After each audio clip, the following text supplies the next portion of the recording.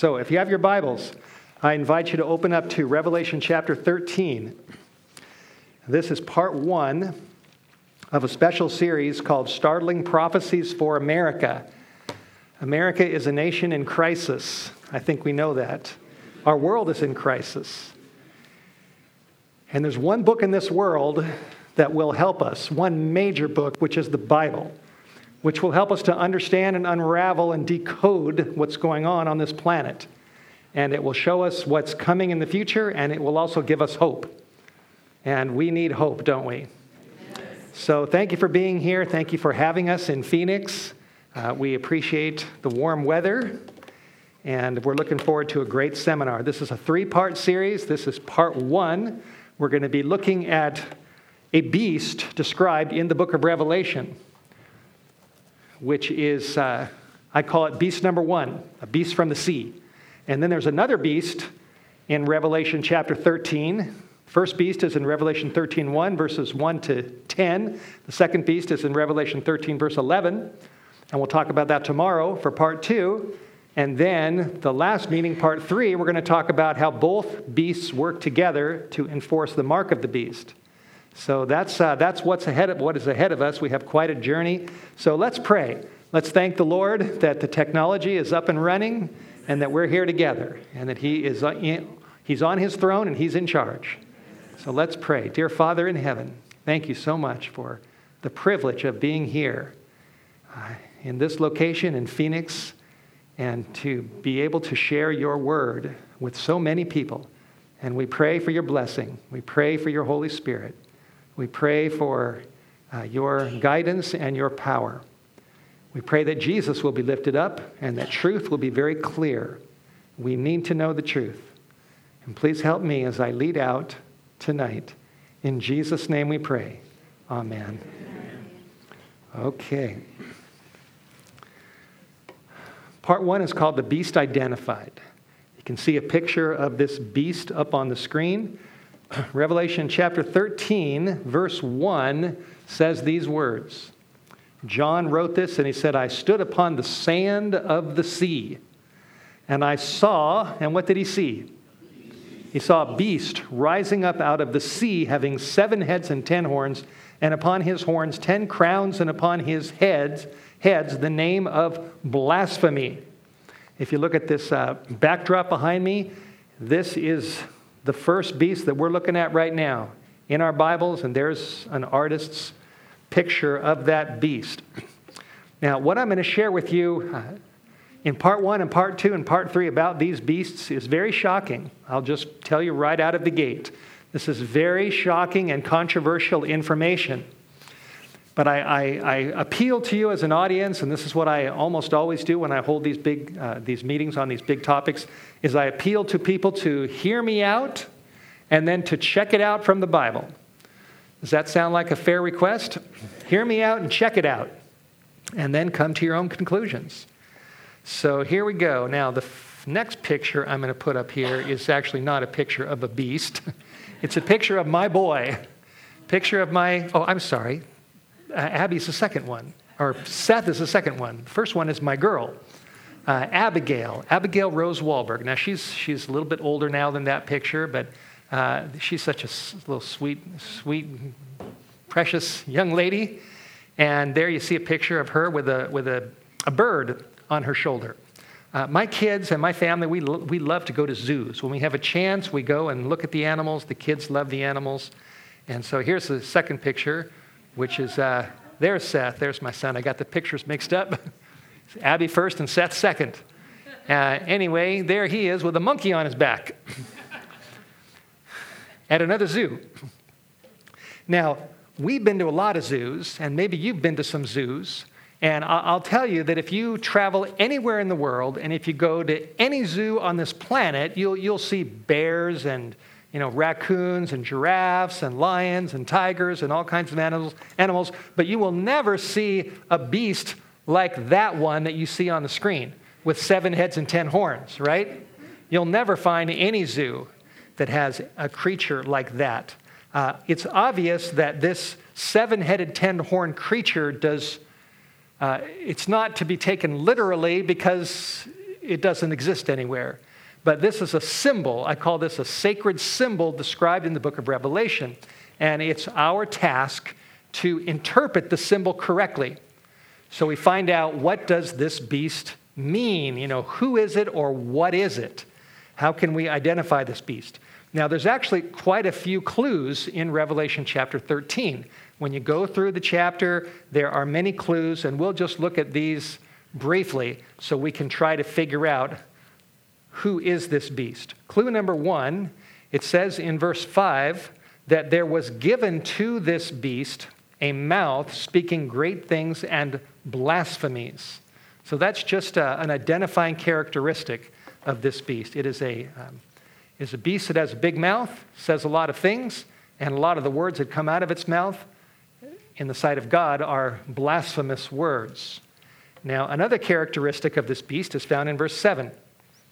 It says, the Bible says, it was given to him to make war with the saints and to overcome them. So this beast, whoever or whatever it is a persecuting beast. See that? It makes war on what group of people? Saints. It says on the saints, right? War on the saints. And we'll talk more about that in a little while. And it also says at the end of verse 7 that power would be given to this beast over how many people?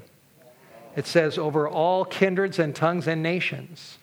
So eventually this beast, whoever or whatever it is going to have global influence. That's what Revelation chapter 13 verse 7 says. Now, verse 8 is very significant. Verse 8 says, all that dwell upon the earth shall someday worship him. All whose names are not written in the book of life of who? Of the Lamb who has been slain from the foundation of the world. And I'll just ask you, who is the Lamb in the book of Revelation? It's Jesus. That's right. It's Jesus Christ. And, sometimes people study about the beast and the mark of the beast, and they don't think about Jesus. But we need to think about Jesus. We need to think a lot about Jesus. And when you look at the Bible, Revelation 13 verse 8 tells us that the whole world is going to ultimately worship the beast except those whose names are in the Lamb's book of life. And that tells us that Jesus is going to have a group of people who do not follow the beast. And ultimately, the battle in Revelation is between the beast and the Lamb. Right? The beast and the Lamb. We see that right there in the text. So we need to understand the beast in the light of the Lamb. And I'll explain this as we go along. Oh, I forgot to push my button. There we go. Another bullet there, against the Lamb. So he has a big mouth, speaks blasphemy, makes war on the saints, has global influence, and he is against Jesus Christ. Now, here's another clue. Revelation chapter 13, go back to verse 2. This is a big clue. Verse 2 says, and the beast which I saw was like a leopard, and he had feet as it were the feet of a bear. His mouth was as the mouth of a lion, and the dragon gave him his power and his seat and great authority. Do you see that? So this first beast that we're talking about in chapter 13, verse 1, whoever or whatever it symbolizes, we know that it's really a composite creature. It's a creature that has a mouth like a lion, feet like a bear, and a body like a leopard. And then there's the dragon who gives him his seat. Do you see that? Now, the reason why this is a big clue is because there is another chapter in the Bible, in the Old Testament. There's one chapter in the Old Testament that specifically talks about a lion, a bear, a leopard, and a dragon-like creature with 10 horns. And when we go back to that chapter and study that chapter, it gives us more clues. And when we put all the clues together, I'm convinced that we can actually identify who this beast is. Now, who knows what book that one chapter's in the Old Testament? Who knows? Daniel, right? We've got a lot of great students here. Okay, here's a harder question. What chapter in the book of Daniel talks about these very things? 7. Wow. I'm impressed. Daniel chapter 7, that's right. So Let's turn back to Daniel 7. Daniel's pretty much in the middle of the Bible if you're not that familiar with the Bible. It's right about in the middle. And if you go to Daniel 7, we're going to read about these very creatures. Daniel chapter 7. Daniel had a dream one night. He was living actually in Babylon. He was a Jewish captive taken to Babylon. It says in verse 1, this was in the first year of Belshazzar, king of Babylon, when Daniel had a dream. He had an amazing dream. And his dream is described in this chapter. And in verse 3, in his dream, he says that he saw 4 great beasts coming up from the sea, diverse one from another. Now remember this, because I'm going to talk about this later on, that these beasts came out of what location? They came out of the sea. Right, that is significant.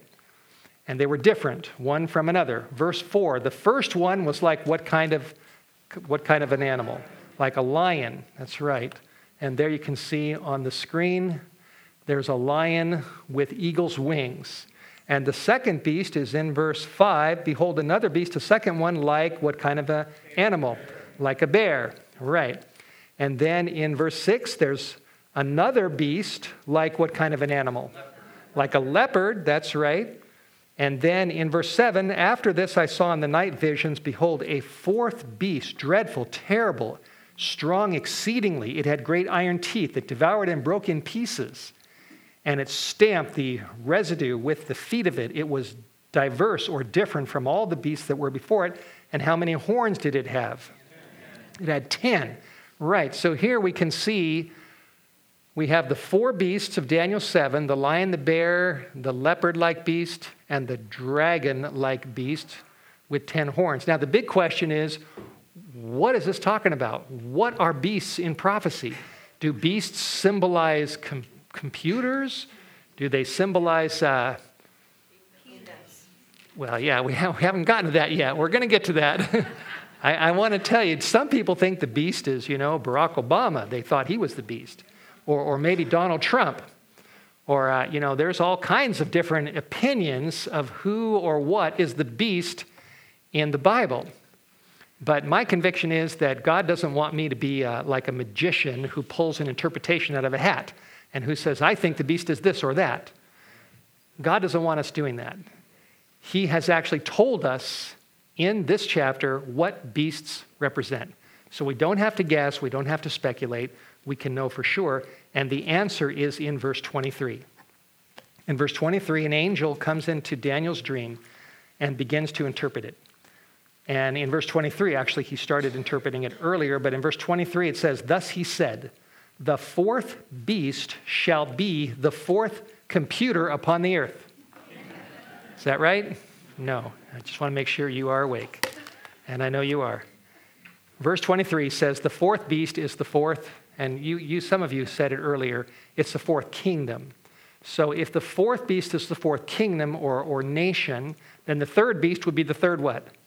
Kingdom. And the second beast will be the second kingdom, and the first beast will be the first kingdom. Right. It's simple. So God has given us an inspired definition in his word what a beast represents. We know that it is a kingdom. Now, I don't know, is there a Christian bookstore anywhere close to where we are? We're in El Mirage, is that right? Any Christian bookstores in El Mirage? No? They closed. Too bad. That's not good. What about in Phoenix? Is there at least a Christian bookstore in Phoenix? I would assume so. Anyway, my point is that if you go to any Christian bookstore, and if you go into the Bible commentary section, I would say 99%, if not 100% of the commentaries that have been written by many different scholars down throughout Christian history, if you look at those commentaries and you look at Daniel 7, they all agree, just about all of them, that these 4 beasts in Daniel chapter 7 represent the kingdoms, starting with Babylon, because Daniel was in Babylon when he had his dream, and actually archaeologists have discovered winged lions among the ruins on the bricks of ancient Babylon, so they found out that winged lions were symbolic of ancient Babylon. And starting with Babylon, we've got Babylon, and then Medo-Persia, because the Persians conquered the Babylonians. We read that in Daniel chapter 5. And then the Greeks eventually conquered the Persians. And then what nation conquered the Greeks? It was Rome. It actually absorbed the Greek Empire. And Rome became the most powerful nation of all. It ruled for the longest period of time, and it ruled the widest territory. So Babylon, Persia, Greece, and Rome, this is biblical, and it's basic history that you can confirm in just about any credible Christian Bible commentary. Now, let's go farther. We've got the lion, the bear, the leopard, leopard-like beast, and then the dragon-like beast. Daniel had probably seen some lions and bears and maybe some leopards, but he'd never seen that fourth creature, so it's safe to say it's like a dragon, and it has 10 horns, the Bible says. And then go down to verse 8, and then we learn something new. In verse 8, we read about another development. Verse 8 says, I considered the horns, and behold, there came up among them another, and what is it that comes up? A little horn, which would really be an 11th horn, right? If there's 10 horns and then there's another little one, this is horn number 11. And if you look at the text, it says that there were 3 of the first 10 plucked up by the roots when the 11th one came up. And then it says, behold, in this horn, this 11th horn, there were eyes like the eyes of a man, and a mouth speaking what?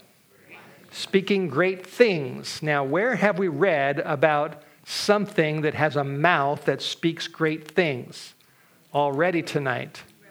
Revelation chapter 13, that's right. We read about the beast that also has a mouth speaking great things. We read that in Revelation 13, verse 5.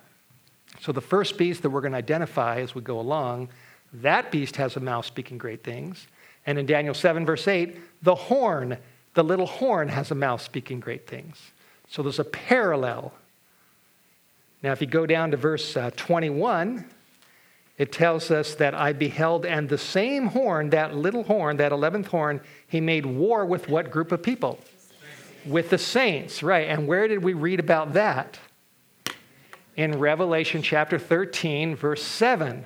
Remember, we already read it. That was one of our early clues, that the beast makes war on the saints. So if you put these pieces together, and there are other parallels, it's very clear, and most scholars recognize this. However they interpret the prophecy, they recognize the parallelism that the little horn of Daniel 7 and the first beast of Revelation 13, that these symbols represent the same thing. They represent the same thing. The little horn is the same thing as the beast. It's just a different symbol. The symbols change, but the characteristics are the same. So, if we can put more clues together, we've already looked at some clues in Revelation 13, if we can put more clues together in Daniel 7, and if we can really, we know that the lion is Babylon, we know that. The bear is Medo-Persia, we know that. The leopard is Greece, we know that. And the reason why it was a leopard is because leopards are very fast, and it was Alexander the Great who quickly conquered the world for Greece. That's why God represented Greece as a leopard, a fast animal. And we can know that. Babylon, Persia, Greece, and we know that the fourth beast is the Roman Empire. We know that. Most scholars know that. There's really not a lot of debate and discussion about that. And I'm convinced that if we keep following the sequence, we can eventually discover who the little horn is as well. And let me just make sure you're following me. If we can figure out from Daniel 7 who the little horn is, then what else will we know? Well, that's right. We'll know who the first beast is in Revelation 13 because they're the same. The symbols are different, but it's the same whoever or whatever. We can see this when we put together the clues. Now, I'm about to share with you, as quick as I can, 8 Bible facts. Most of them are right from Daniel 7. 8 Bible facts about the little horn. And when we're done, I'm convinced that we can identify that horn. And thus we'll be able to identify the beast. That eventually the whole world is going to follow, except for those whose names are in the Lamb's Book of Life. So I always ask audiences at this point, how many of you are sure you want me to keep going? Because when we identify that little horn, it's going to be I'm telling you, it's going to be very controversial. Are you sure you want me to keep going and give you those clues? You're positive. 100%. Okay, let me see your hands. If you really want me to do this. Okay, good. That's great. Now, this is what I always tell people. I say, even if you didn't raise your hand, I was going to keep going anyway. I always say that. But now I can say that you raised your hand and you gave me permission, so don't blame me for what we find. Don't blame me, because I didn't write the Bible. These are all facts in the Word. All right, so are you ready for these 8 clues? Here we go. I tell you, this is going to be hot, but we've got to do it. Okay, clue number 1 is a very obvious clue, and that is the little horn comes out of the head of what nation? Rome, right? We have Babylon, Persia, Greece, and Rome, and then the 10 horns, and then the little horn.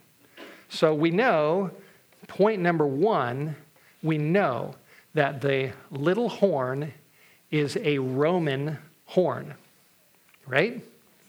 I think my slides advanced a little bit quicker than I wanted them to.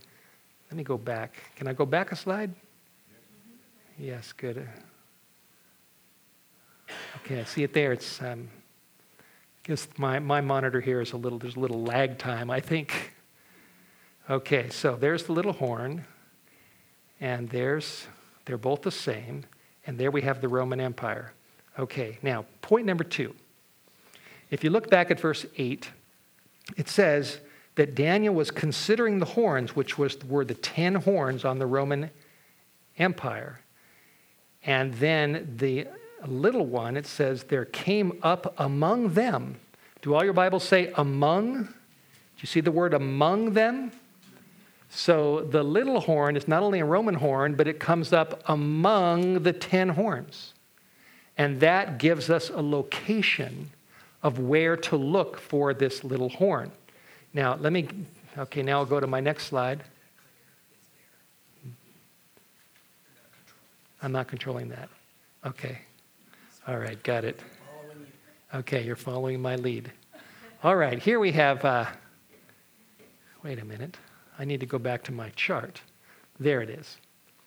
10 divisions of the Roman Empire. If you study history, it's a fact of history, that just as Babylon was followed by Persia, Persia by Greece, and Greece by Rome, that Rome, the Roman Empire, eventually fell apart. And it fell apart because it was invaded by tribal groups from the northern parts of Europe and Germany, and these groups came down into Europe, and they basically weakened, and then they divided up the Roman Empire. And there you can see on the screen the date, the classic date for the fall of Rome was 476 AD. Just like 1776 is a classic date in American history. And there's, dates that we can just pinpoint. So the date of 476 AD, if you look up in the history books, that was the date when the imperial government of Rome inside the city of Rome collapsed because of these invasions. That was the end of the Roman Empire as it was for so many hundreds of years.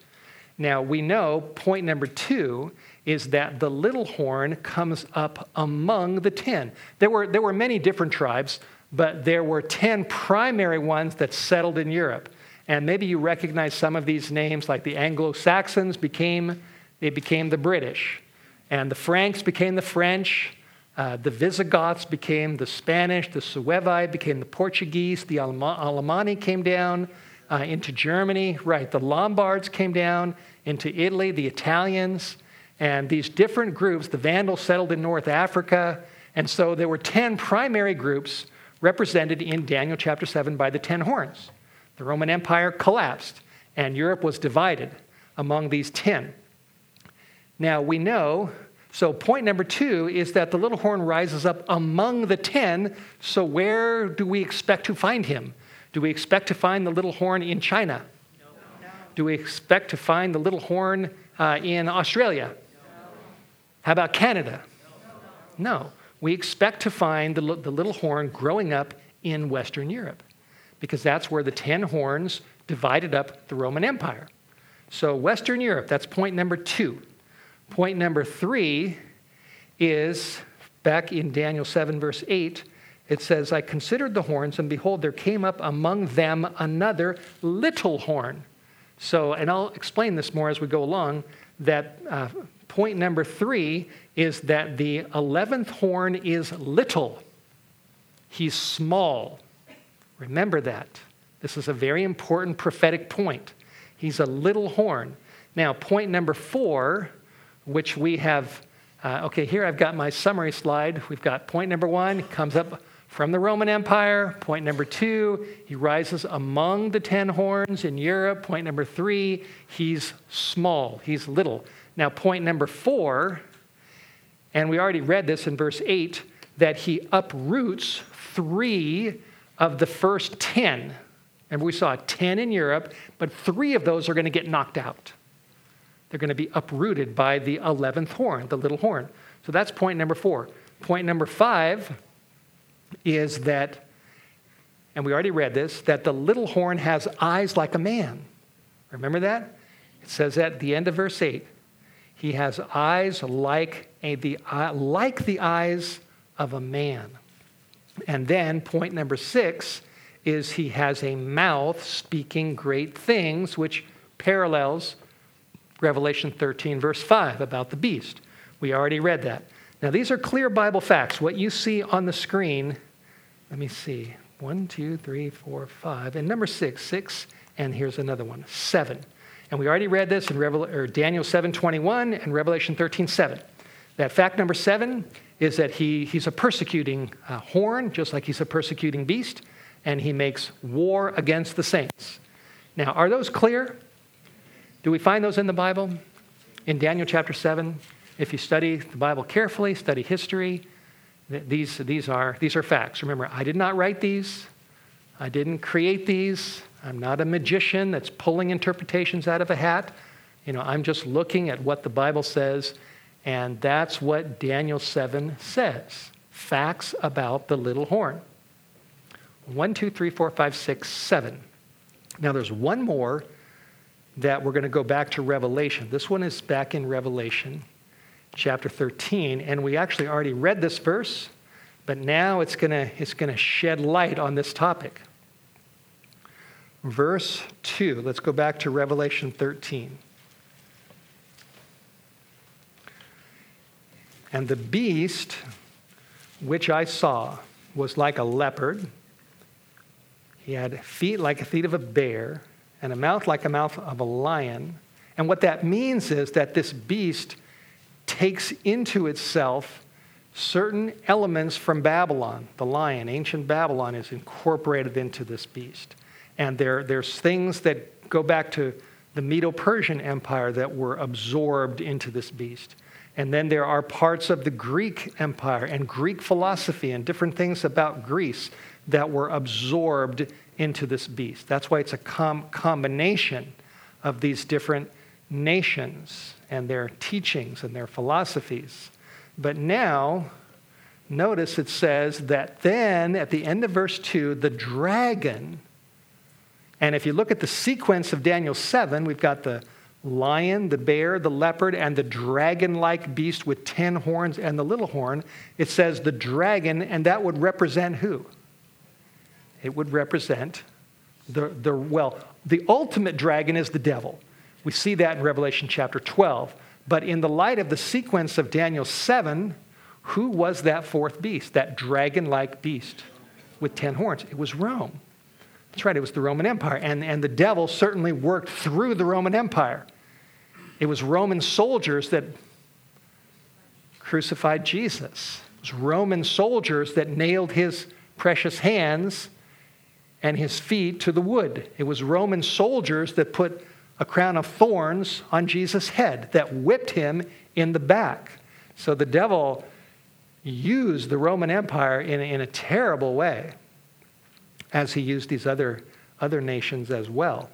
But anyway, the dragon in the context of Daniel 7 represented the Roman Empire, and it says, the prophecy says that he would, I guess my pointer doesn't work on that screen, that he would give, the dragon would give to the beast. It says three things: his power and his seat and great authority. That's what the King James says. Some Bibles say throne and great authority. Now, what is this talking about? Notice the word seat. How many of your Bibles have the word seat in it? Okay, quite a few of your Bibles. My Bible does. My Bible, the one I'm using here, is called the King James Easy Reader Bible. It's a very interesting Bible. It's a wonderful Bible. Whitehorse Media has these Bibles. We make them available to people. And it's basically a King James Bible with a few of the old English words, like the these and the thous, updated into modern language. But it's a basic King James Bible. And many of your Bibles will say that too. The dragon gave him his power and his seat and great authority. Now, every nation always has a seat of government somewhere.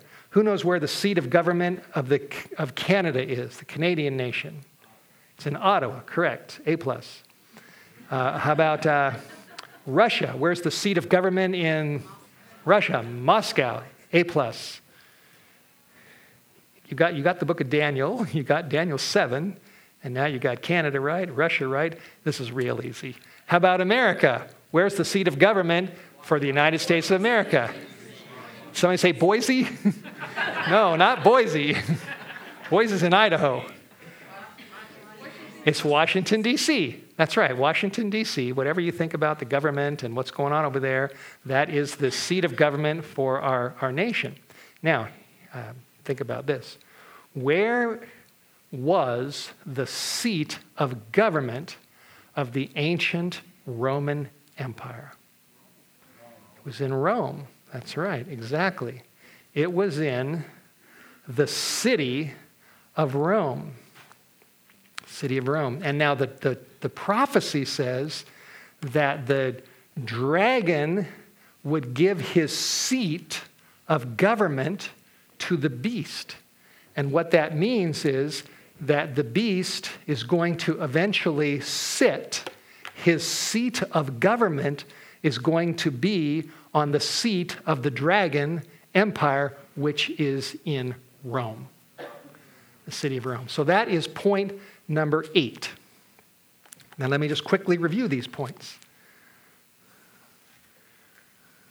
See if I've got a review slide here. Yes, I do. We know that the little horn comes up out of the Roman Empire. It's Roman. We know it rises among the 10 horns in Europe. We know that. We know it's a little horn. We know it uproots 3 of the first 10. Point number 5, it has eyes like a man. Number 6, it has a mouth speaking great things. Point number 7, it makes war against the saints. And point number 8 is its headquarters is going to be in the city of Rome. Now, are you sure you want me to keep going? Remember, I didn't write this. And I want to clarify something that as we keep going, I want you to know that I'm going to talk about some real things going on in a real organization and real people. And I want you to know that there's absolutely nothing personal in any of this. That I'm not judging people because only God is the judge. It's not up to me to do that. Nothing personal against anybody. And I believe that God loves everybody. I really do. He loves everybody. And Jesus died on the cross for everybody. But I also believe God wants us to know the truth. And that's why he gave us this prophecy. These prophecies is to help us to understand Bible truth. So, are you ready? All right, now actually I'm going to give you one more slide before I have you put all your seatbelts on. There's 2 texts I want to put on the screen here. 1 Timothy chapter 2, verse 5, Paul says that there is one God and there is one mediator between God and men. And who is that one mediator? It's Jesus Christ. That's right. Now, I never was really good at math. I didn't really like math in school. But I know what the word one means. That there's one go-between between God the Father and fallen humanity. And that one is Jesus Christ. The man, Jesus Christ. That's what the Bible says. Now, second point I want to bring up is how are we saved? In Acts chapter 16, verse 31, there was a man that asked Paul, how can I be saved? What must I do to be saved? And Paul's response was, believe on the Lord Jesus Christ and you will be saved. And I believe that with all my heart. I believe both these verses, that we are not saved by works. We're not saved by being good enough. We are saved through our faith in Jesus Christ. Amen. That's what God's book says.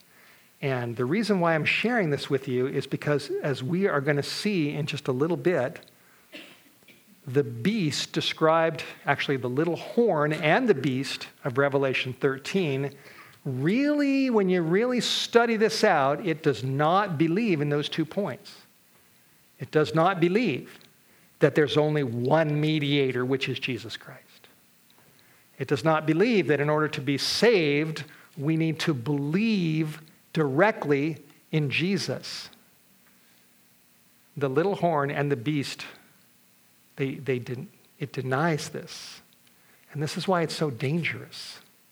That's why it's a beast. That's why it's a horn with a mouth speaking great things, because it denies the fundamental truths of the Bible.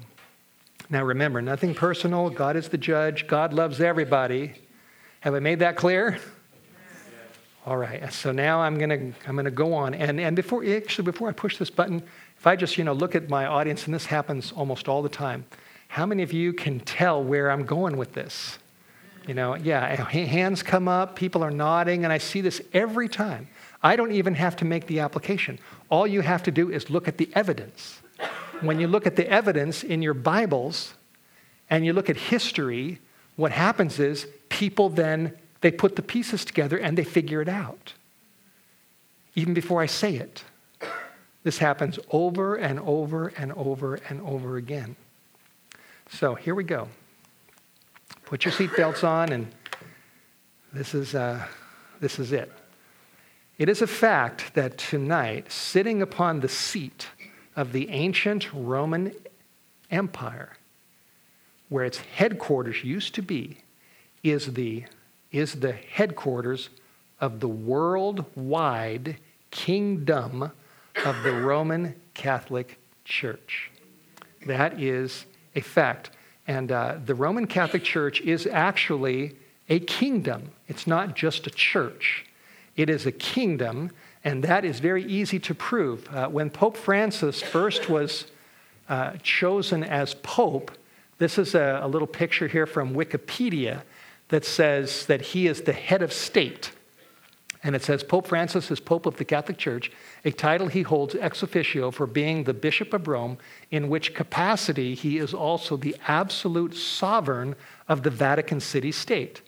The Roman Church is actually a combination of church and state.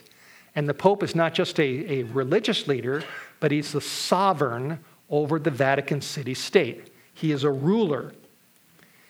It is a kingdom. Now, here's another question. Who knows what is the smallest country in the world? It's the Vatican. That's right. Now, here's another quote. If you Google this, you can find this. What is the smallest country in the world? From Yahoo Answers, it's Vatican City, 0.2 square miles. It is the world's smallest state. The Vatican has a population of 770 people, none of whom are permanent residents. This tiny country, which surrounds St. Peter's Basilica, is the spiritual center for the world's Roman Catholics, over 1 billion strong. Also known as the Holy See, Vatican City is surrounded by Rome. So, and what did we read in the prophecy about the little horn? It would be very little, right? It's a small horn, and the Vatican is the smallest country in the world.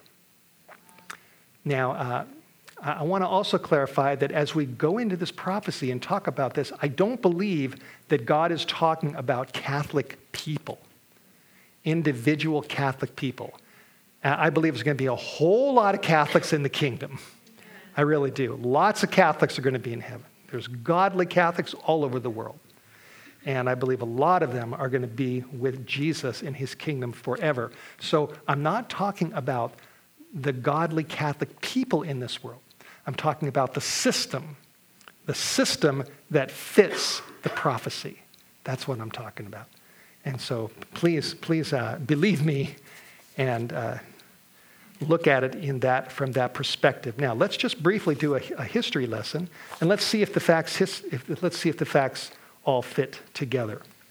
As I mentioned, when Jesus came into this world, he came down here and he died for the sins of how many people? For the sins of everybody, as the Lamb of God. He died, he was buried, he rose again from the dead, and then he ascended to heaven, and he is the only mediator between God and men. It's Jesus Christ. And the Bible says that we can believe in Jesus, and that's how we're saved. Jesus said in John 14:6, he said, I am the way, the truth, and the life, and no one comes to the Father, which is the Heavenly Father, except through him. And these are just fundamental, basic Bible truths. And again, I want to stress that Jesus loves everybody. He loves every Catholic, every Protestant, every Jew, every Muslim. He loves all the Democrats and all the Republicans. He loves all the candidates, that are trying to become president. He loves President Trump, Barack Obama, Hillary Clinton, whichever side of the political fence you lean on. The reality is Jesus loves everyone. He died for everyone. And that includes Pope Francis. Jesus loves Pope Francis. We should pray for this man, that the Holy Spirit will work in his heart. Anyway, these are basic Bible truths. And when Jesus died and then rose from the dead and went to heaven, and the Holy Spirit came down on the disciples, the disciples then spread out like an unstoppable wave in the Roman world, because they knew that Jesus was the Son of God. They saw him after he had been raised from the dead. They watched him go up into heaven. The New Testament is largely written by eyewitnesses. And their testimony, if you did a court trial and look at all the evidence for the resurrection of Jesus Christ, the evidence is overwhelming. People saw him. Hundreds of people saw him. And when he went to heaven and the Holy Spirit came down, the disciples of Jesus were filled with a love and a passion to share the message of Christ that could not be stopped. And they fanned out all over the Roman world. And they taught people that Jesus is the only way to heaven. He's the only mediator. And if you want to be saved, you need to lock your faith on him. That's what they taught. That's what they taught. And the reality is that a lot of people accepted their preaching, but a lot of people opposed them. They were fiercely opposed by many in the Roman population and by many of the Caesars. And the Caesars wouldn't mind if they believed in Jesus. That's not a problem. But the problem is that they believed only in Jesus and they wouldn't worship Caesar. That was the problem. And so the Roman Empire reacted because people worshiped Caesar in the Roman Empire, and the Christians couldn't do that. And so as the truth spread, the Christians were fiercely opposed. They were gathered up many times and thrown into this building, which is the Roman Colosseum. These are the ruins of the Roman Colosseum. And in that Colosseum, I don't know the number, probably hundreds, thousands of them were brutally butchered.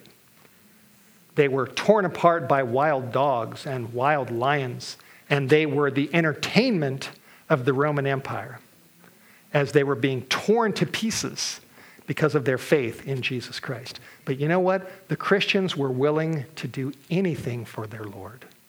They loved Jesus so much. They loved the Lamb of God who died on the cross for their sins, who loves everybody, who rose from the dead, who went to heaven, and who is coming back again, that these Christians were unstoppable. Nothing would steer them away from Jesus.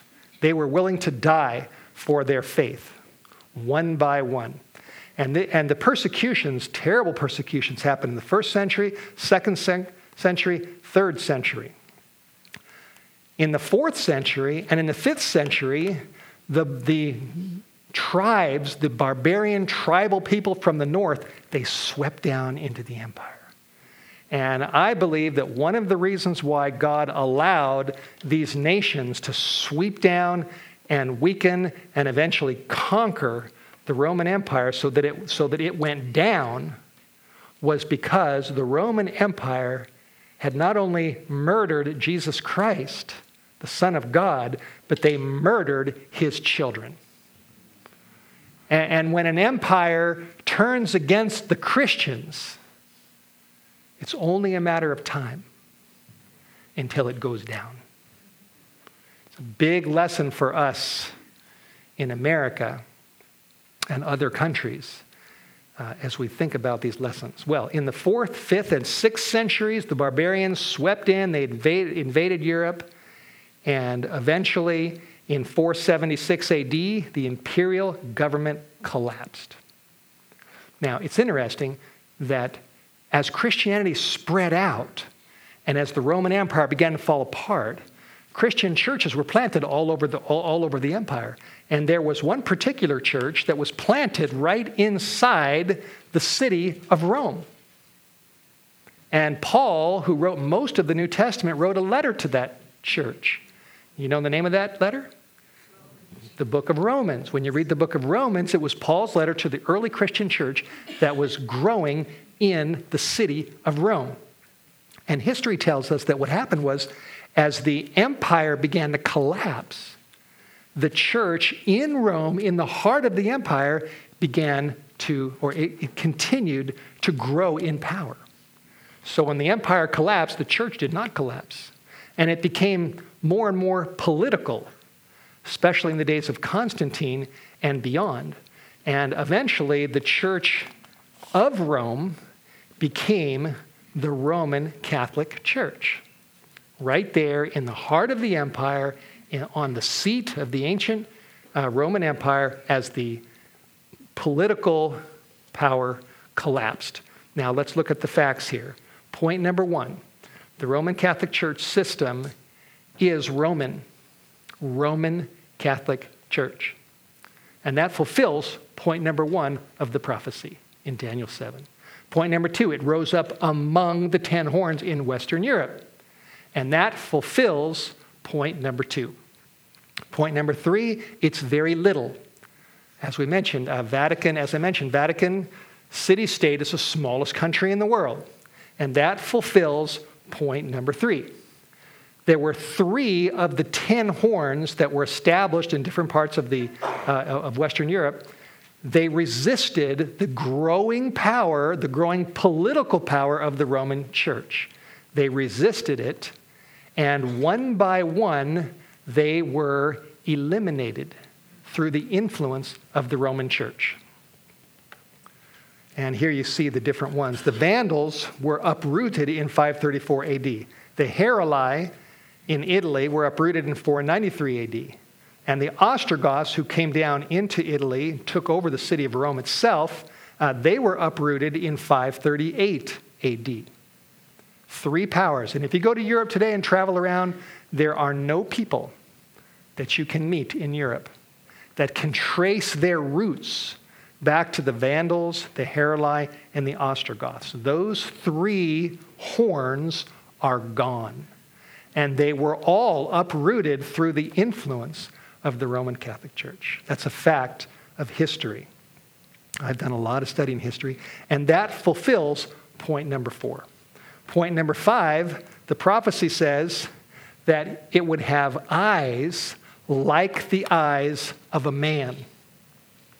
And it's a fact that as time went on, a man was appointed to be the head of the Roman Catholic Church. And he was given a unique title that has never been given to any other religious leader. And the title is the Papa, or the Pope. The Pope. Eyes like a man, that there would be a man and the influence of a man at the head of this horn. Eyes like a man. That fulfilled point number 5. Now, point number 6 is that it would also have a mouth speaking great things. Daniel chapter 7, verse 8. And this is a fact of history, that this man in the office of Pope was eventually given by the church so much power and authority that it was claimed that he was the representative of God on earth. And he was given spiritual, or at least the claim was made, that he had spiritual and temporal supreme authority, which is authority over religious matters and over civil matters as well, over the state and over states and over kings all over Europe and all over the world. The claim is that the Pope is above them all. And that is a mouth speaking great things, fulfilling point number 6. Now, eventually the Pope, as you go down the stream of history, the popes decided that if you didn't believe in the authority of the Pope and submit to the authority of the Pope and believe that he was God's agent upon the earth, if you were not willing to do that, then you could not be saved. And you would not go to heaven. You would be lost. That was the decision that they came to. And there were millions, we don't know the exact number, but millions of Christians whose consciences told them, we can't do this. Because they read their Bibles. And they knew that there was how many mediators? Only one. And who is that one? It's Jesus. And how are they to be saved? Through believing in Jesus Christ. That's right. And so they had a conflict of conscience. And the conflict was the Pope or Jesus. They had to make a decision. Is he the man or is Jesus the man? Am I saved through submitting to the Pope, or am I saved through submitting and believing in Jesus Christ? And there was a conscience issue. And a whole lot of Christians said, we just can't go along with this. We believe the Bible above the Pope. And as a result of that decision, what happened was there were millions. Some historians say 50 to 100 million who were eventually, what happened? I'm ahead of myself. What happened? I guess I'm looking at my screen here and I need to be looking at that. Okay, there we go. There's the text. The same horn made war against the saints. And he overcame them. The Inquisition was set up, which was called, amazingly, the Holy Office of the Inquisition. And it put to death 50 to 100 million believers in Jesus who died for their faith. And that's a fact of history. And that fulfilled point number 7, exactly as the prophecy says. And as we've already seen, the seat of government of the Roman Catholic Church is where? It's in Rome. Exactly as God's prophecy predicted, that the dragon, the fourth beast, would give him his power and his seat and great authority. And that perfectly fulfilled point number 8. Now, I'm getting down near the end of this talk. And let me ask you another quiz question. Who do you think is the most popular person right now on planet Earth who has more influence than any other human being alive? You think it's Mick Jagger? How about Oprah? No. How about President Trump? No. Whether you love him or hate him, he does not have more influence than Pope Francis. Pope Francis is the man who has more influence and more power than anybody else. This is a picture with just a collage of him meeting with CEOs of Fortune 500 companies, meeting with President Trump, speaking at the United Nations, Man of the Year, Time Magazine, meeting with Jewish leaders, with Muslim leaders, and also with evangelical Protestant leaders. And just, it's just a fact. He spends time and he speaks with people all over the world, and there's nobody that can gather a bigger crowd than Pope Francis. And again, I'm not judging people. I don't want to judge him. I pray for this man. I really do.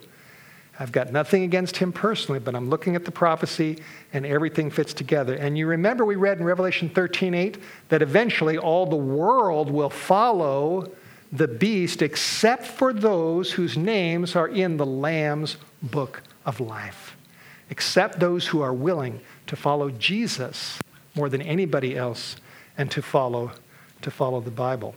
Now, let me show you a quotation that is very, very significant. And yeah, I know, they said just don't worry about it. I'm going to stick as well as I can to the time. Here's an article in the National Catholic Reporter, which is a Catholic publication, June 25, 2014. It says, "Church is essential for faith. There are no free agents," the Pope says. This came out of Vatican City. This is a Catholic publication. And it says, notice this, "Christians are not made in a laboratory, but in a community called the Church," Pope Francis said. Pope Francis described as dangerous the temptation to believe that one can have a personal, direct, immediate relationship with Jesus Christ without communion with and the mediation of the Church. That's what Pope Francis said. Now, I know he's very sincere in what he believes. But is that true? Is it dangerous for you or for me to have a direct, personal relationship with Jesus Christ without going through the mediation of the Church? Now, Pope Francis says that's dangerous. But my response is his teaching is dangerous. It's dangerous. This teaching goes against the Lamb. This teaching goes against the idea there's only one mediator, and it's Jesus Christ, and I'm saved through my faith in him. Almost 40 years ago, I got on my knees when I was 20 years old, and I confessed my sins, and I asked Jesus to come into my heart to forgive my sins and to change my life. And I did it alone in a dormitory room in Southern California. And did Jesus hear that prayer? He surely did. He forgave my sins and he changed my life. And now I'm happily married with 2 children. Praise the Lord. It's because of Jesus. So I respectfully say that Pope Francis is wrong and his teaching is dangerous because it leads away from simple, direct faith in Jesus Christ. That's what the Bible says. I'm convinced that we are living in the final hours of this world's history. I'm convinced that Bible prophecy is being fulfilled right in front of our eyes. It's happening, and so many people don't see it because they're not studying. Like the man I met, I think I mentioned this to you earlier. I met a man in a hot tub earlier today, and he said, "Isn't the book of Revelation the last book of the Bible?" And I don't think he'd ever read it. And most people don't read it. They don't read Daniel 7. They don't read Revelation 13. And they don't put together the clues. So they don't understand. And God wants them to understand. Not because God's not committing a hate crime by giving us Daniel 7 and Revelation 13. He's doing this because he loves us. Because Jesus died for us and paid the price for all of us. And he wants to teach us repentance and simple faith in him. That's why God gives us this prophecy, because he loves us and he wants to save our souls by his grace and by his kindness that was revealed on the cross. We are living right down at the end of history. I'm convinced. And what we're going to be doing tomorrow as we continue with part 2 and part 3 is we are going to be looking at the big issues. Part 2 at 11 o'clock tomorrow morning is called America and Bible Prophecy. We're going to look at the second beast. Tonight we've identified the first beast, and then we'll look at the second beast. And we'll see whether America has anything to do with this. And then our third meeting at 4 o'clock is called the Mark of the Beast. And we'll see how both the first beast and the second beast work together to enforce the mark of the beast. But we're also going to see how God is going to have a people in the midst of all of this who don't bow down, who believe in Jesus like the early Christians. And no matter what happens, they're going to give their lives to the Lord Jesus Christ above any man, above any teachings that contradict the Bible. The last verse we'll look at tonight, and then we'll have prayer, and I'll tell you just a quick story, is Revelation 14, verse 4. Revelation 14, verse 4, and the verse is on the screen, or at least part of it. Right after chapter 13 talks about the first beast, the second beast, and the mark of the beast. In the middle of chapter 14, verse 4, it describes another group of people. It says, "These are they which follow the Lamb wherever he goes." Wherever Jesus goes, God's going to have a people who follow him. Are you with me? Do you want to be among that people? The people that follow Jesus? I really do. I'll close with a little story. When my son Seth, our son Seth, was about 4 years old, we had just moved up into eastern Washington from California. And that first winter in 2000, I believe it was 2008, there was so much snow we couldn't believe it. And the snow was just everywhere. And I found a little sled and a rope, and I said, "Hey, Seth, want to go for a little sleigh ride around the neighborhood?" And he was just wanted to do that. He said, "Yeah, Dad, let's go." So he sat in this little sled, and I had the rope, and I pulled him around the neighborhood on these snowy streets, and he was just having a blast. You know, a little 4-year-old was just zipping away, and he couldn't be happier. And at one point, he said something to me that I just was amazed.